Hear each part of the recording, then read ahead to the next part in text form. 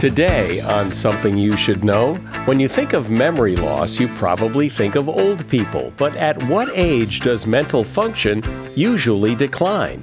Then, the history of all the rooms in your house. Did you know that people all used to sleep in the same bed? Against the wall, you put your unmarried daughter. Next comes the mother. Next comes the father.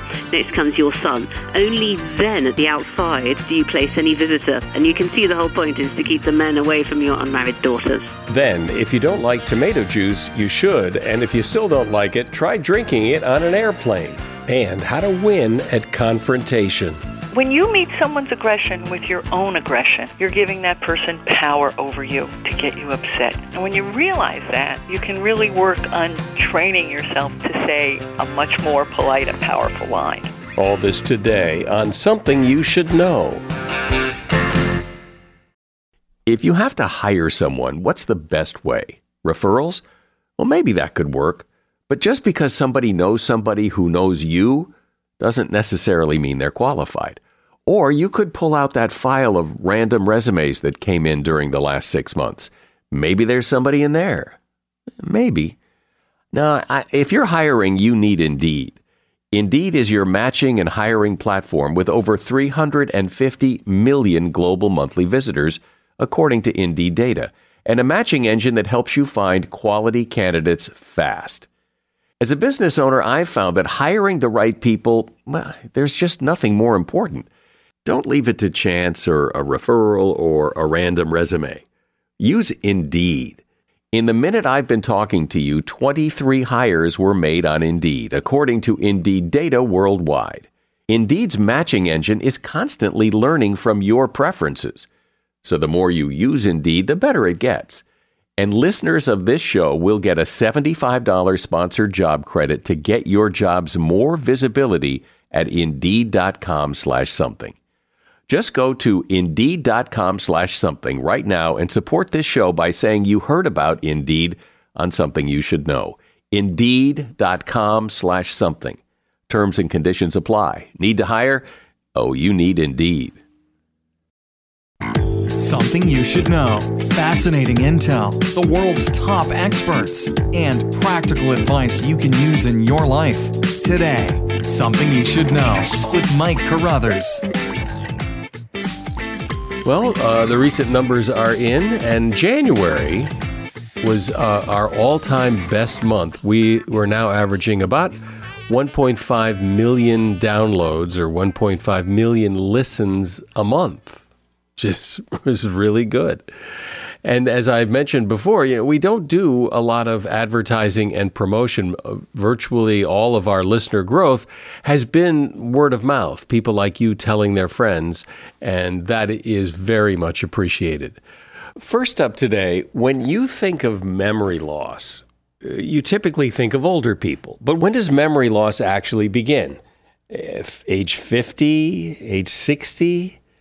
Well, actually, memory loss begins at age 35. Huh? Huh? A study of about 50,000 people ages 10 to 89 was conducted by MIT and Massachusetts General Hospital. And here's what they found. Working memory, that's the ability to hold on to facts, names, or numbers for a short amount of time, peaks at age 25 and holds steady until about 35, and then it starts to slowly decline. Long-term memory actually increases until about retirement age, and then it starts to decline. We also know that adults hold on to their memories longer today than in previous generations. So apparently we're doing something right, but no one's exactly sure what it is. Maybe it's education or diet or crossword puzzles, or who knows. But it is clear that the more that you exercise your brain, the stronger it gets. And that is something you should know. Huh? Your home is amazing. It is the result of so much history. Each room has a fascinating story to tell. And here to tell it is Lucy Worsley. Lucy Worsley is chief curator at the Historic Royal Palaces. That's an independent charity that looks after the Tower of London, Hampton Court Palace, Kensington Palace State Apartments in London. And she is author of a book called If Walls Could Talk, An Intimate History of the Home. Hi, Lucy, and welcome. And so if you're the curator of all these grand palaces, why the interest in a in a little old home like mine? Well, I spend my days working in some very grand buildings, royal palaces, working there as a curator. And when I'm at home, I actually live in a really boring, modern flat. So I'm used to exploring the history of, really magnificent, amazing buildings. And I thought, well, can I do the same for my own flat in central London? And I did discover that each of the rooms in even the most boring modern building are really interesting. Each room's got a story to tell. Well, can we go through those rooms real quickly and you tell me a few fascinating things about each of those rooms? Sure. Well, the bathroom. Let's start in the bathroom. This is the room in the house that has the shortest history. 150 years ago, you would have washed yourself in your bedroom or the kitchen, anywhere that you could, find convenient. And as part of my research, I tried out a lot of sort of practices from history, if you like. And one of the things that I did was to follow a Tudor personal hygiene regime for a week. So I didn't use the bath or the shower or shampoo or toothpaste. And I discovered you can get pretty clean using just a basin of water and a cloth in your kitchen, in your bedroom. And the other advantage is that you never have to queue. You can wash whenever you want to. The bathroom has such a short history, but when the bathroom did come into place, was it embraced right away? Well, what sets the pace in the development of the bathroom is really fears about health. And it's the great cholera epidemics in London of the Victorian period that make people get around to providing proper sewers, proper plumbing, water, flushing toilets, all that sort of thing. And actually, it's really interesting that this technology had existed for centuries. Elizabeth I had a flushing toilet, but she didn't use it. It didn't catch on because she didn't want to have to go to the toilet. She wanted the toilet to come to her. So she went on using the chamber pot. And while you've got lots of servants, it's just easier, kind of more convenient to do that. It's only in the 19th century when we get this sort of nexus of plumbing and disease coming together that the modern bathroom is born. Before we go on and talk about specific rooms of the house, I would imagine that this idea of having different rooms for different functions, we eat in the dining room, we sleep in the bedroom, that's a relatively recent development. And this is a big point about the homes of the past. The rooms did not have functions. If you think of a medieval peasant's cottage, they had to do everything in just one space. They used it for working and sleeping and eating and any leisure time that they had, although probably they didn't have very much. It's only as time goes on and people get richer and they get more possessions and they get more different ways to spend their time, their houses develop more and more different rooms. And in a funny sort of a way, if you think, well, my own flat is a studio apartment, it's just one space, and it's almost like history's come in a big circle, if you like, and it has quite a lot in common, my flat does, with a medieval peasant's cottage, where you would have had the fireplace in the middle. I've got my sort of cooking hob in the middle. I've got a sofa in there. In the daytime, I sit on it. In the nighttime, sometimes my guests sleep on it. And in a funny sort of way, in modern central London, I'm living the life of a medieval peasant. Oh, well, lucky you. Talk about the bedroom. Let's move over to the bedroom and Sure. Some of the history of that. Well, today, bedrooms are private places, aren't they? You don't go into somebody's bedroom without knocking or asking permission. But 100 years ago, you'd have been quite happy to share your bedroom, even your bed, with other people like your colleagues from work. Think about that. And even with people that you didn't know at all, necessarily. And this idea of privacy in the bedroom is really a development of modern times. For many centuries, people have been very happy to share their sleeping space, really for the want of any better alternative. If you think of a medieval house again, it's a great privilege to be warm and secure and inside and in company. Privacy was pretty low down the list of requirements. And when people were sleeping communally in these large beds, all in together, special rules developed about the order in which you get in. This is a lost art now. But if you're sleeping as a family in a bed, against the wall, you put your unmarried daughter. Next comes the mother. Next comes the father. Next comes your son. Only then, at the outside, do you place any visitor to your household, like a traveling pilgrim or a tinker or somebody like that. And you can see the whole point is to keep the men away from your unmarried daughters. Well, how big were these beds where you're piling all these people in? Well, beds in the past were pretty large because, privacy is not important, but snuggling up for warmth is pretty important. We've got some instructions from, I think, the 14th century. Let me just check. And they describe how to make a big bed, you get a big sack, you fill it up with leaves, and it's 12 feet broad. 12 feet, so that's pretty sizable. That's definitely for more than one person, more than two people, I'd say. It's a bed for a family. And then some. Yeah, exactly. And bedding is quite sort of easy come, easy go. You sleep on your cloak, your bag of straw or whatever if you're lower down in society. But at the top of society, we do get the development of the fixed four-poster bed, which is like a little room within a room. And, husband and wife and children can go in there, they can shut the curtains, and they can be warm and snug.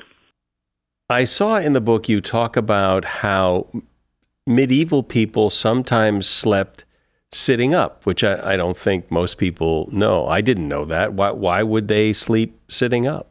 Mm-hmm. Well, this had bothered me for a really long time. If you look at pictures of people from the past, portraits and what have you, they often look like they're sleeping in a sitting up position. And I guess I'd always assumed that they'd been put like this so the artist could show the face better. But I solved this little mystery to my satisfaction when, as part of my research, I spent the night in a Tudor bed. And Tudor beds were a wooden frame, and then you got a rope, and it goes up and down and side to side. It's like a sort of net. And before you get in, you have to tighten it up so that it doesn't sag too much. And some people say that this is the origin of the expression, night-night, sleep tight, don't let the bed bugs bite. It's this process of tightening up the bed strings before you get in. But inevitably, however tight you make it, it just sags. It's like sleeping in a hammock. And I only found out by actually getting in and trying it out that if you're sleeping in one of these beds, you are forced to adopt the position of a banana. You can't lie flat. So that's why I think they all look like they're sitting up in bed. They're curved. Can you imagine? I mean, not being able to lie flat and sleep like I would like to think we're meant to sleep. Well, that's amazing. Lucy Worsley is my guest. She is the chief curator at Historic Royal Palaces, the independent charity that takes care of the Tower of London, Hampton Court Palace, Kensington Palace State Apartments, and more. And she is author of the book, If Walls Could Talk, An Intimate History of the Home. As a listener to Something You Should Know, I can only assume that you are someone who likes to learn about new and interesting things and bring more knowledge to work for you in your everyday life. I mean, that's kind of what Something You Should Know is all about. And so I want to invite you to listen to another podcast called TED Talks Daily. Now, you know about TED Talks, right? Many of the guests on Something You Should Know have done TED Talks. Well, you see, TED Talks Daily is a podcast that brings you a new TED Talk every weekday in less than 15 minutes. Join host Elise Hu. She goes beyond the headlines, so you can hear about the big ideas shaping our future. Learn about things like sustainable fashion, embracing your entrepreneurial spirit, the future of robotics, and so much more. Like I said, if you like this podcast, Something You Should Know, I'm pretty sure you're going to like TED Talks Daily. And you get TED Talks Daily wherever you get your podcasts. So, Lucy, let's move now into the kitchen, which is frankly my favorite room. And I think over the last several decades has become kind of the focal point of the home. Well, the kitchen's been on a journey, really. The hearth In Latin, it's called the focus. It was the center of the medieval dwelling. It was right bang in the middle of the room. It was the absolute heart of the home. But as time went on and people got more money and leisure time and gentility, they didn't want the noise and the smoke and the smell of the cooking. So they pushed the kitchen out into a separate building, ideally. And this sort of reaches its high point in the 18th century when in the really grand country houses, you get the separate kitchen block at some considerable distance from the main house. And the question people always ask is, well, was the food really cold? And it wasn't, because they employed these special, strong, fast footmen who would run along the corridors with the heated dishes. In the 19th century, we get urbanism. There isn't space for these separate kitchens, so they get pushed down and under into the basement of tall, thin Victorian townhouses. In the 20th century, we get the two world wars. We get the collapse of the whole infrastructure of domestic service. You know, all these people who kept the Victorian house running, the changes caused by the war mean that they don't want to work as servants anymore. And you get a sense after the Second World War that householders return to their own kitchens. It becomes a social space once again, a place for the family. At the same time, and this isn't coincidental, it becomes a much cleaner, more efficient, more pleasant place to be in. And I would say now, today, the kitchen in the room of most people's houses is the center of the home. It's where the family hang out. It's where a lot of people spend their time. And that's a funny sort of return to the medieval once again. So in the past, were kitchens... did they have utensils like we have now? Or did they make do with something else? Was it a safe place to be? Well, the absolute bog standard basic utensils that medieval people had were their round-bottomed iron pot, which hung from a hook over the fire, and into it you would put the mainstay of the medieval diet, which is a kind of a soup. So you put in any grain, any meat if you have it, any vegetables, and you keep it bubbling away in this sort of perpetual pottage, as it's called, because it's made in a pot. And if you know the nursery rhyme, peas pudding hot, peas pudding cold, peas pudding in the pot, sometimes literally 9 days old, because you can keep on topping it up. So that's the sort of basic, and that lasts for centuries. It's only with the arrival of the kitchen range, you know, the iron flat-topped construction, which is so much better for fuel efficiency, that the pot gives way to the saucepan, which has a flat bottom, so it can sit neatly onto this new flat hot plate on the top of the range.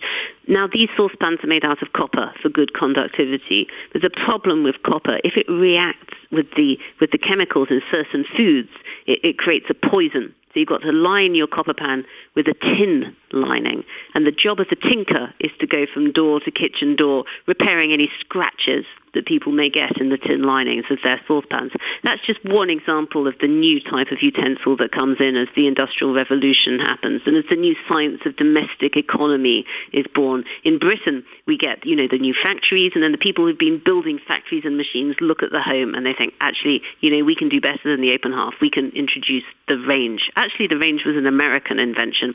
Count Rumford, his name was. He was the man who thought that I could put some sort of contraption into the open hearth to make the fuel go further. What about, you know, silverware and forks and knives and spoons and stirring things? And I mean, has that been around forever? Sure. Henry VIII had a fork, but it was very novel. Until this point, people had been using just a knife and their fingers. So you would have your own personal knife, you'd carry it with you, you'd use it to slice your meat, and then you'd use the point to pick up those pieces and pop them into your mouth. So the fork begins to appear in the Tudor period. It really sort of catches on in the Stuart period. And then in the Georgian period, in the 18th century, we get the Industrial Revolution, we get the Consumer Revolution, and suddenly there's a sort of great explosion into all the different kinds of knives and forks and soup spoons and fish knives and silver teapots and all these different things that you can get for your table. The Georgian age is the age of bling and consumerism, if you like. It's a way for people to show off their status and their wealth through their dining tables and the way that they're dressed. And lastly, the living room. Well, the living room is a room that really interests me because I see a person's living room as a kind of a theatre, because this is the room in the house where you're going to receive your guests if you have any. So it's the room in which you want sort of present your public face to the world. And if you go into somebody's living room, you look at their books, you look at their photos, you look at their ornaments, all of that says a good deal about who they are, their education, their family, their wealth. So this is a room where people have concentrated, their items of display, if you like. You can read somebody's living room like you can read a book all about their history. Over time, living rooms have got more comfortable. Textile items have increased. If you think about the Industrial Revolution is important here again. If you think about a Tudor aristocrat, maybe he can afford to have a painted portrait of his relatives. Well, by the time we reach the 19th century, there's now the technology of photography. So anybody can afford to have lots of pictures of their relatives through the form of, photos in frames. So we see this trickling down of things that were luxuries in Tudor times and become sort of absolute basics in Victorian times. What's really interesting, what really interests me about the 20th century is the way there's been this proliferation of junk and knickknacks and ornaments and stuff, and that all gets swept away in the machine aesthetic of modernism. Yeah, I don't know if it's true in Britain as it is here, but in many homes here, the living room has become almost a museum room where, the kids aren't allowed in there. Nothing really much happens in there. Sure. That all happens in the TV room. Mm-hmm. No, I think that living rooms, a lot of the time, aren't really for living, are they? they're rooms for best behaviour, where you're going to invite your aged great-aunt who's come round for tea or what have you. And real life actually takes place in other rooms where it doesn't matter if things get spoiled. So that's why they're like the... They're like the best possible version of ourselves, aren't they? And that doesn't necessarily bear any relation to real life. Yeah, but has that always been the case? Yeah, I believe that has always been the case. Medieval people didn't necessarily have, the leisure time, the spare money to have a special room just for showing off. It only comes when you've got wealth and leisure. But in the Tudor period and then increasingly in the Victorian age, everybody is aspiring to having one of these rooms just for impressing the guests. When did people start cleaning their teeth? Well, I believe people have cleaned their teeth throughout history. In the 16th century, people were cleaning their teeth, but they weren't using brushes. They're using twigs with sort of stringy ends. Certain bushes will give you a sort of proto-brush that you can use. But I know, because I've tried it out myself, that an effective Tudor way to do it is to get a cloth and to rub a mixture of salt and rosemary onto your teeth. Salt, because it's abrasive. Rosemary has a nice taste, and also it does have antibacterial qualities. Then you gargle with vinegar, and you feel fine. You don't need a brush. You don't need toothpaste. In the late 17th century, we do get the first toothbrushes being introduced. And in Georgian times, wow, it really takes off. And we get things like dentists coming in and human tooth transplantation. This is a very short-lived Georgian craze. If you'd lost your teeth and you were rich, then you could buy the teeth of somebody who needed the money. They'd come to your house. The dentist would come to your house. Their teeth would be yanked out with pliers. They'd been popped into your own jaw, and hopefully it would take root. It didn't. It didn't last all of that long because people realised that diseases could be transmitted through this route as well as actual live teeth. Secondly, there were concerns about abuse, like there are with organ harvesting from the developing world today. And thirdly, in the 19th century, we get the invention of rubber. So now false teeth become suddenly a whole lot more comfortable. And my last question is, you talked earlier about, privacy not being particularly important, but did all these people just get undressed and dressed in front of each other? I mean, how did people ever get naked?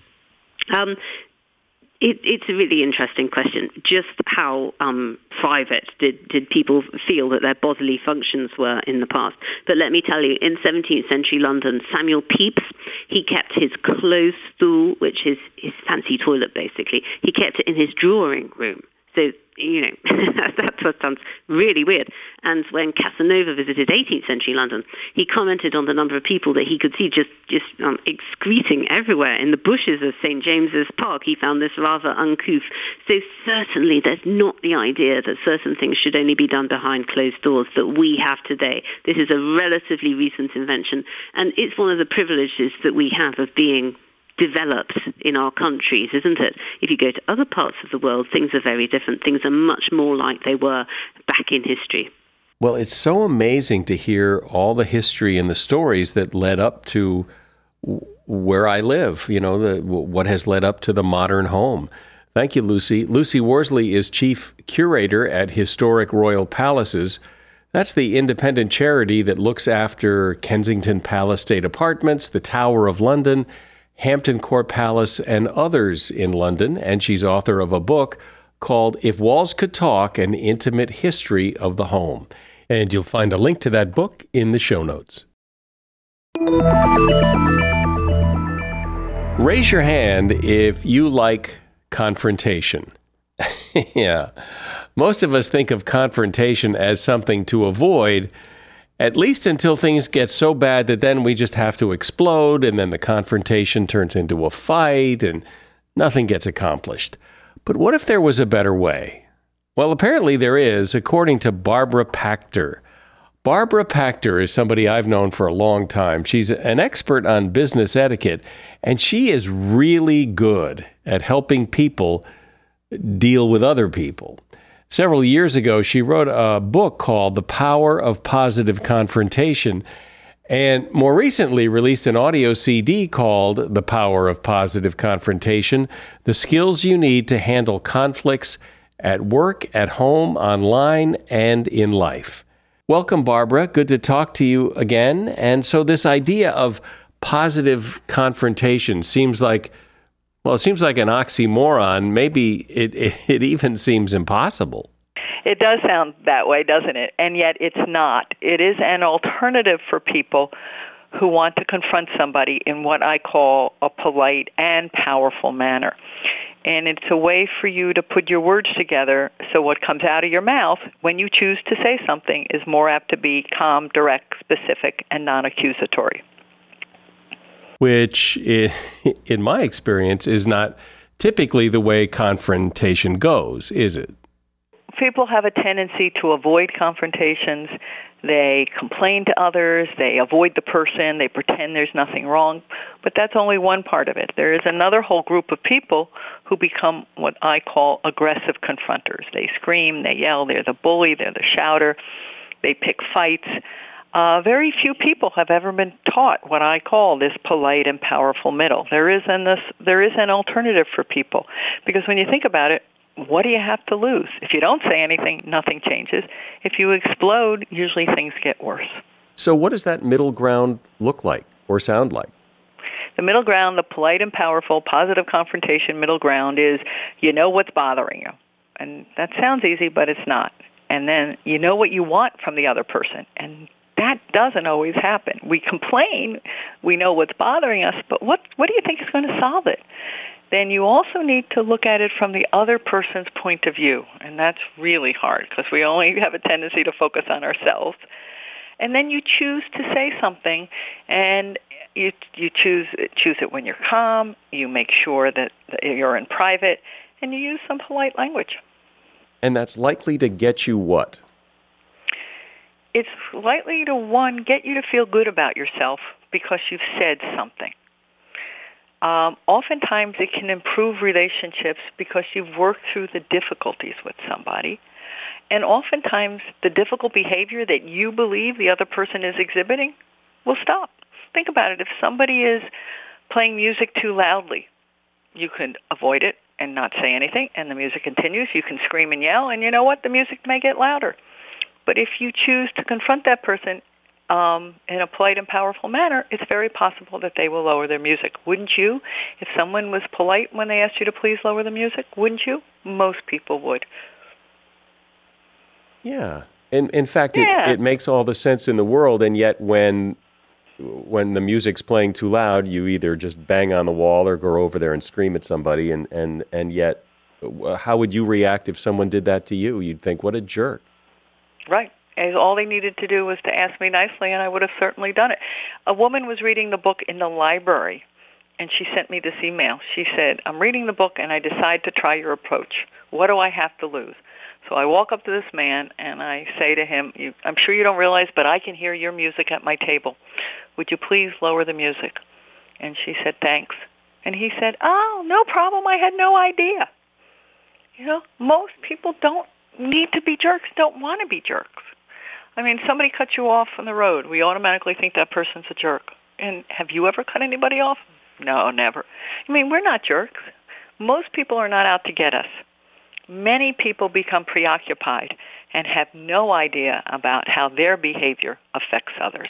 I imagine, too, a big part of the problem is, when somebody's music's too loud or somebody cuts you off, you're mad, and you get that, fight or flight, you get pissed off. So you somehow have to control that. Well, first of all, it's important to people to realize that anger is not a bad emotion. Anger allows you to determine what you like and what you don't like. Because if you never got angry, you would like everything. Then you need to remember that there are consequences to bad behavior. Ultimately, you don't feel good about yourself when you lose it. You may have that momentary high, but it doesn't last. You can destroy relationships. And oftentimes what you're trying to take care of, if it's loud music or so, loudspeaker phone, it can get worse. So when you think about the consequences, and there's a whole chapter in the book called Choice and Consequences, and I believe consequences are incredibly important, because when you think about what's going to happen if you stay aggressive or you stay passive, oftentimes knowing those consequences will give you the courage to try to move into what I call the polite and powerful middle. The polite and powerful middle is such a great phrase, because that sounds like where I want to be. Right, and very few of us were ever taught how to get there. And there are specific skills, learning verbal language, how to express yourself, not attacking somebody, but asking for what you want, paying attention to your nonverbal skills, making sure you're not screaming, but also making sure you're speaking loudly enough so you are heard, looking people in the eye, having a pleasant facial expression. I mean, this doesn't mean you have to be a wimp, and it doesn't mean you have to be, a bully to get what you want. There are alternatives. And it's right there in the middle. And it's right there in that polite and powerful middle.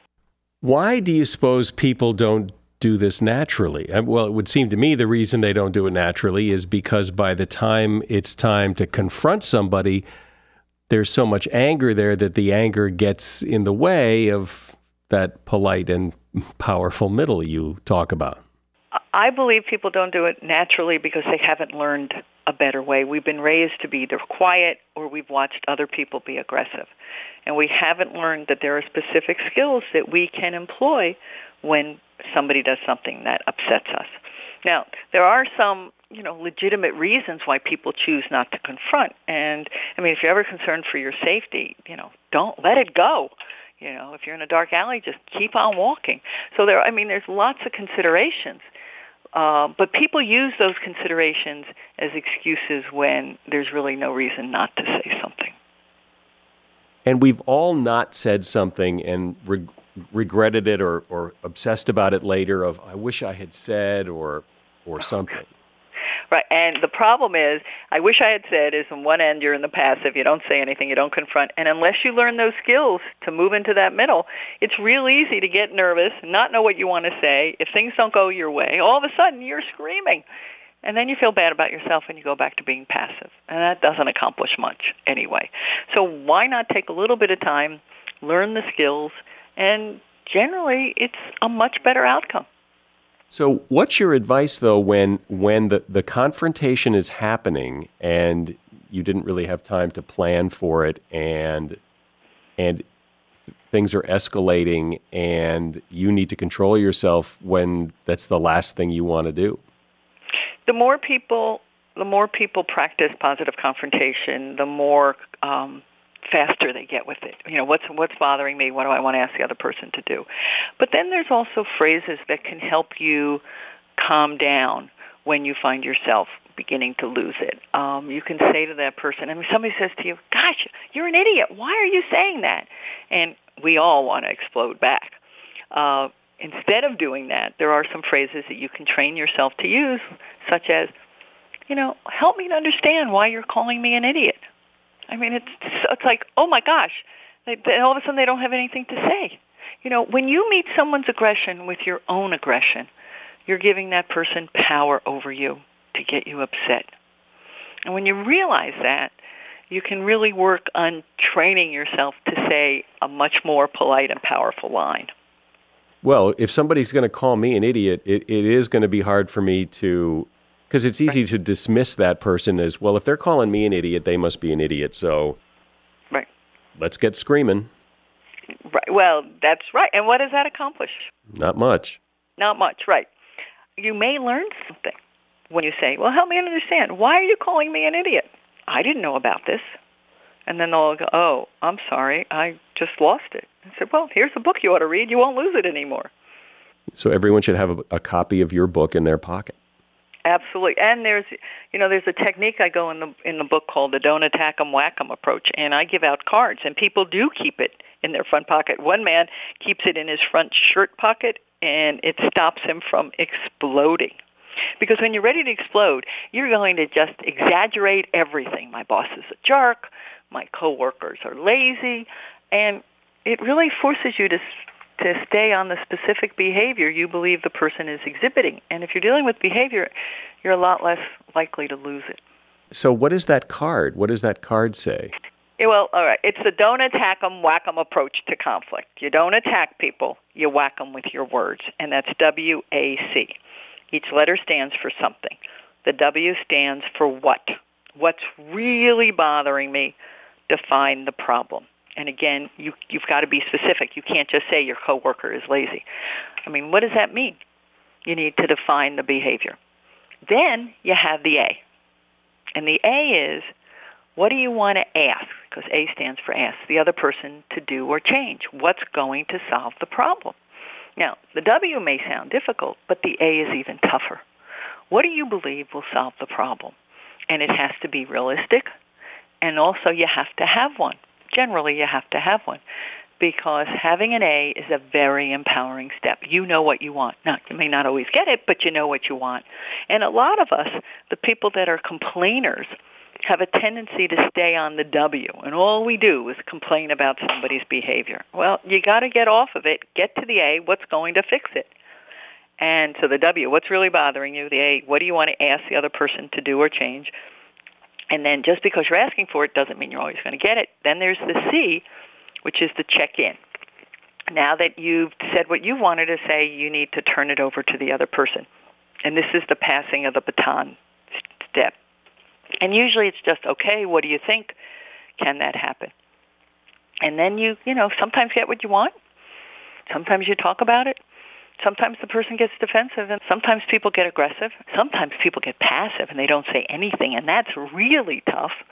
And sometimes people just say no. And you know what? If somebody has power over you, no means no, but at least you know where you stand. It does, I imagine, though, it does take some practice to really instill this in your behavior. Absolutely. In fact, let me say this now. Do not whack the big one tonight or tomorrow. You have to work on this slowly. Pick little conflicts of little consequence and build up your confidence and build up your knowledge over time. It seems to make so much sense, and yet it seems to be something that no one's ever, other than, do unto others as you would have them do unto you, kind of turn the other cheek approach. No one's ever talking about this. Right. It's easy to be non-confrontational. It's easy to avoid, right? It's also easy to lose it. It's just a little harder to get into that polite and powerful middle in the beginning because we haven't learned the skills. And do you ever still find yourself unable to stay in the polite and powerful middle? Of course. Of course. We all can lose it at any given time. But what happens is the more that happens, the more you critique yourself afterwards and say, you know what? I really should practice what I preach. And had I said that, I would have had a much better outcome.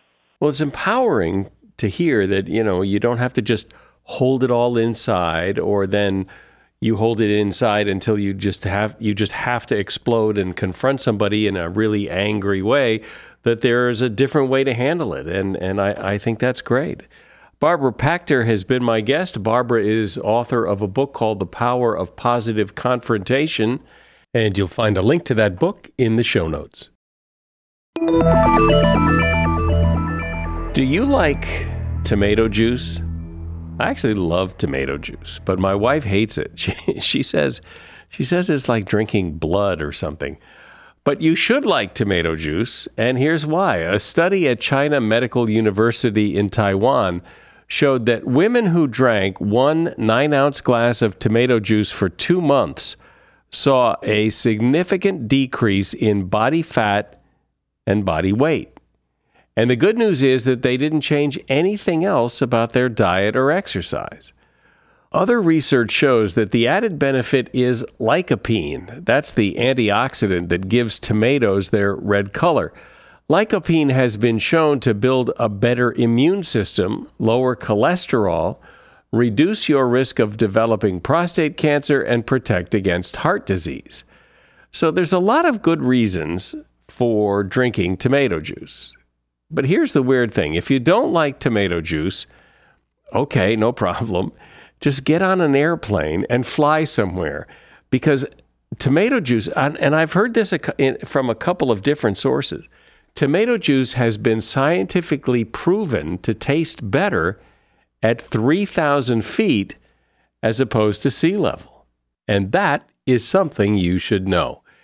Your comments are always welcome. You can leave your comments in a review. I always appreciate that. Or you can write me directly. My email address is mike@somethingyoushouldknow.net.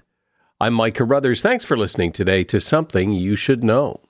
The Bigger Pockets portfolio of podcasts are worthy of your investment. We're having a real conversation as real estate investors. New episodes available every day. It's important to buy where it makes money and not necessarily where you want to travel to. Bigger Pockets, On the Market, Rookie Real Estate, or Money Podcast. The purpose of flipping is to create more cash so then you can reinvest into other types of properties. The Bigger Pockets Podcast on YouTube or wherever you listen.